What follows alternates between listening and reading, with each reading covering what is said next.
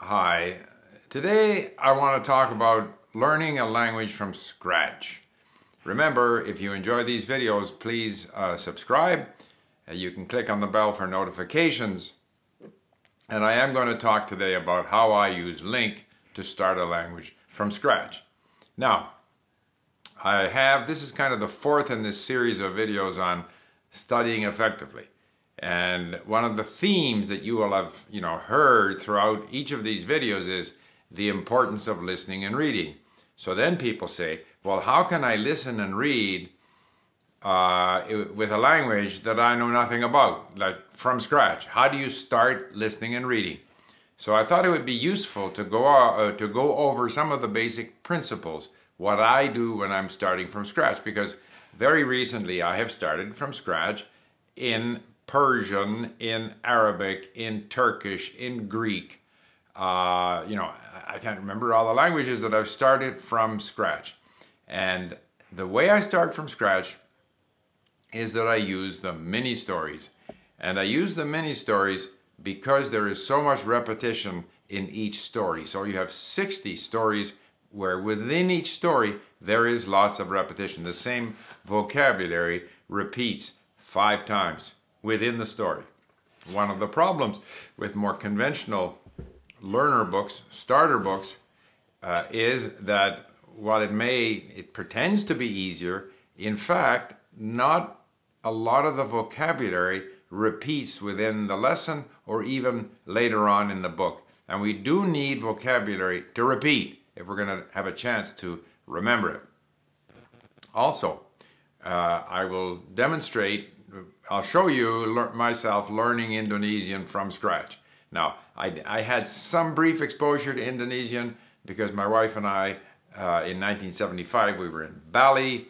So I remember a few words like berapa harga, how much, or terima kasih, thank you.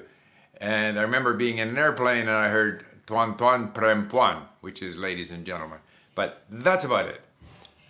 So I will demonstrate how I start from scratch with the mini stories. And one of the things that I'll point out in the mini stories is, while most people go from lesson 1 to lesson 2 to lesson 3, the language is the language. The language isn't so much lesson 1, lesson 2, lesson 3. It's not obvious that lesson 5 is more difficult than lesson 1. The very high frequency words will appear in lesson 1 and lesson 2 and lesson 3 and lesson 4 and lesson 5 and 10 and 20 and 30.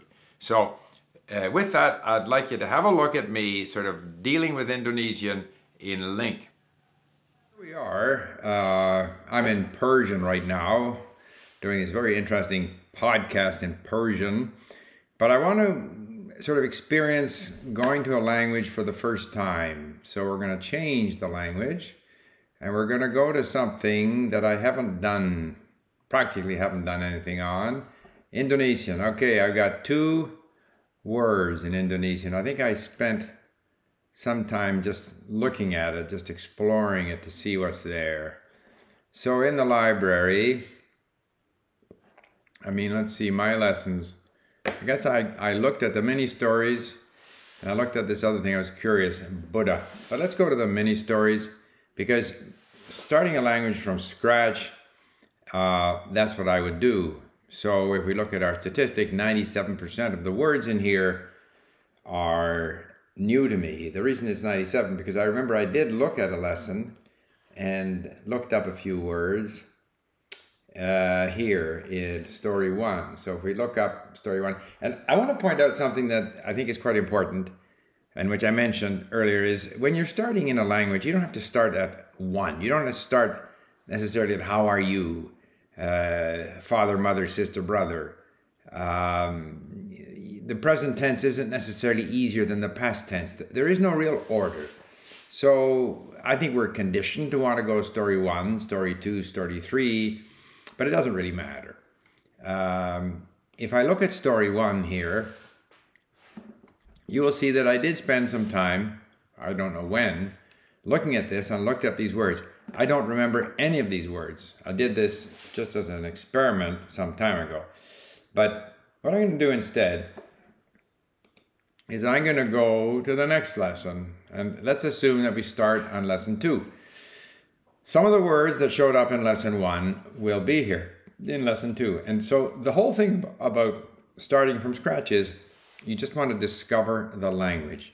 I could look up a grammar book and get some hints as to how the language works, verb, you know, subject, verb, noun, or whatever, but it doesn't matter. We're just going to explore. So this first word, berikut, means following, next, okay? Ini adalah cerita. So the following is a story. Puji. Now this is a capital, so I'm assuming it's a person's name. Dan. And, okay. Liburan. Musim dinginnya. Okay, so you have to assume that this is winter. Musim dinginnya. And it Musim is. dinginnya. Dinginnya. So we save Dinginnya. that. So I'm just going to discover the language. So the following is a story about Puji and Liburan and her holiday in her winter holidays. Okay, now I have an advantage in doing the mini stories in that I've done them in so many different languages.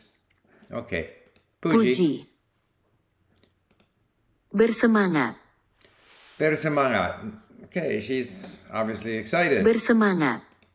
Menyambut. Liburan. Musim dingin. So this obviously is another way of saying winter. Liburan musim dingin. Or winter vacation. Liburan musim dingin. Dingin. Dingin. Dia mendapat. Mendapat. Beberapa hari cuti di musim dingin. So by looking these words up, I can actually follow the meaning here. So what I would normally do, and I should point out too that in terms of dictionaries, I'm using Babla. I could look up, you know, again, it depends what your native language is. You can choose from a variety of dictionaries. Some languages will have more than others. Dingin. What does this say? So this looks to be a dictionary entirely in Indonesian. May not be so meaningful for me. I don't think I'll use it again. Maybe at a later stage. So I close this. So I'm going to stay with, let's see, what did Babla give Dingin. me? Here, so this gives me more information. I'm going to stay with Babla and Google Translate. Okay, I can do one more sentence. Now, of course, I can listen to this. In fact, what I would normally do, I should point out, is that I would go and do this in sentence mode. That way, I can look at it sentence by sentence. Dia mendapat beberapa hari cuti di musim dingin. Okay, so here, I take this sentence. I might spend some time there, or I go to the next sentence. Dia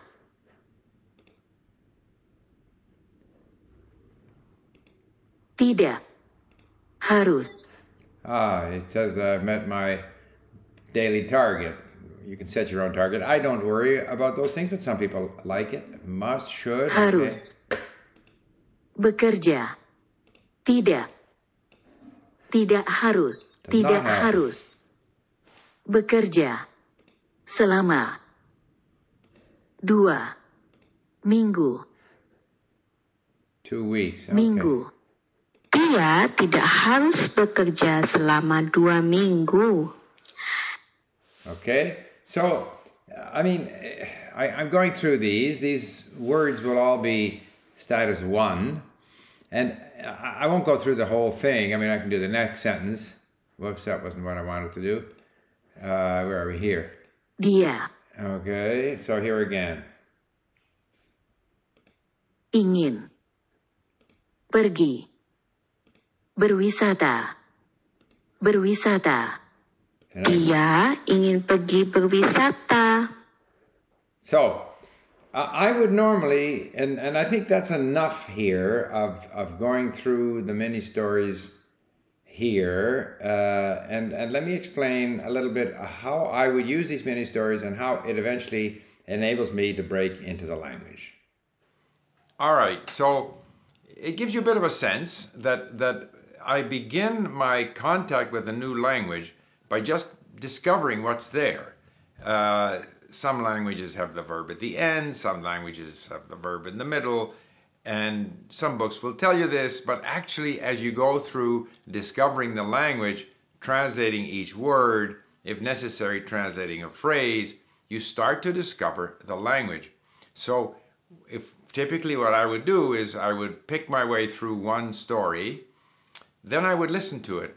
I can listen to it. And by the way, I would do the story in sentence mode, definitely. It's much easier to do in sentence mode, and then you can listen to each sentence. And after having worked your way through and looked up words, and what I didn't show in the demonstration was using the flashcards, but typically I would. Whenever I turn the page, I would do some flashcarding while those words are still fresh in my mind. And having done all of that, if I then go away and listen to the story, I won't understand much, okay? That's the reality. And so then I have to go back and I read it again. And after reading it again and looking up words again and going through flashcards again, then I go and listen to it and I still don't understand much. But then I will move on to the next lesson. And I typically will go in sequence, but you don't have to. But it's better to go in sequence because then you remember what you've done. So normally I would start with lesson 1 and then lesson 2 and lesson 3 and so forth. And I'll understand 20%. Eventually, you know, I'll start to understand 10, 20, 30%. I keep on doing this. But I also, and in fact, it's been proven based on, you know, research in cognitive processes in our brain.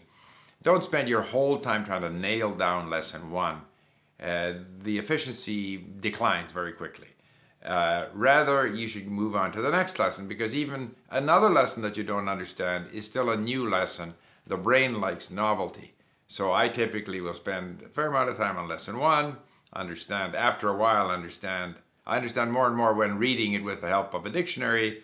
Listening without reading, I understand very little. But then I'll keep on moving forward. Lesson 2, lesson 3, lesson 4, lesson 5. Then I'll go back to lesson 1. And by the time you reach lesson 10, lesson 1, which you've now listened to 15 times, it's starting to make sense.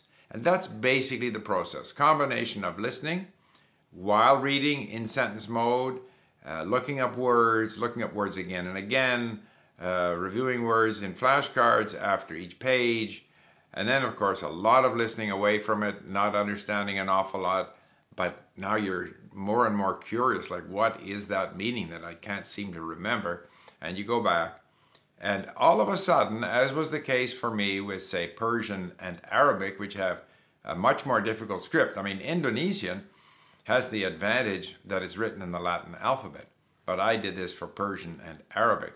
Now, I will also get myself a book, Teach Yourself, or, you know, colloquial, because it's nice to cover the same material in different ways. So I'll read through it, and they'll have some different monologues or dialogues per each lesson, and they'll explain some things about the language, which might be useful to me. I won't fully be able to use those explanations, but it's all part of my gradually discovering the language. I should say that Indonesian would be an attractive one to do. I'm not about to abandon Persian and Arabic, but Indonesian is spoken by, I think if we add in Malaysia and Indonesia, 200 million people. I think there are common words with Tagalog, I'm not sure. It's an important part of the world, it's an important language. It's meant to be easy. I don't know if that's true or not, but certainly the writing system is easy for us. There are no tones to deal with, so it's one that I may very well go and learn later on. But I think it's an easy one to use as a demonstration of how to start a language from scratch, and I can assure you I use the same process in much more difficult languages like Persian and Arabic. The important thing is not to get worried about what you don't understand. Trust the fact that the brain will eventually start to form some patterns, will eventually start to understand it. It seems at first impossible. And it seemed, as particularly for me, with Persian and with the Arabic script, you know, impossible. But you just have to stay with it. You just have to stay with it and keep listening. And I end up listening to these stories 30, 40, 50 times, but not all at once, not listening to it over and over again, trying to force myself to understand it. I go through it and continue, and then go back, and sometimes I'll listen to the, there is a function at Link, listen to the course audio, so that'll be set up on my iPhone. I can listen to it, I can shuffle it, and slowly, slowly, slowly, all of this starts to make sense. Once you have a base, as in, say, the mini stories, you can then branch off into more difficult, authentic content that you might want to import from somewhere, or you can find in our library. But I think the mini stories, because there's so much repetition, and remember, you don't need to ace the most frequent 500 words. They're going to show up anyway.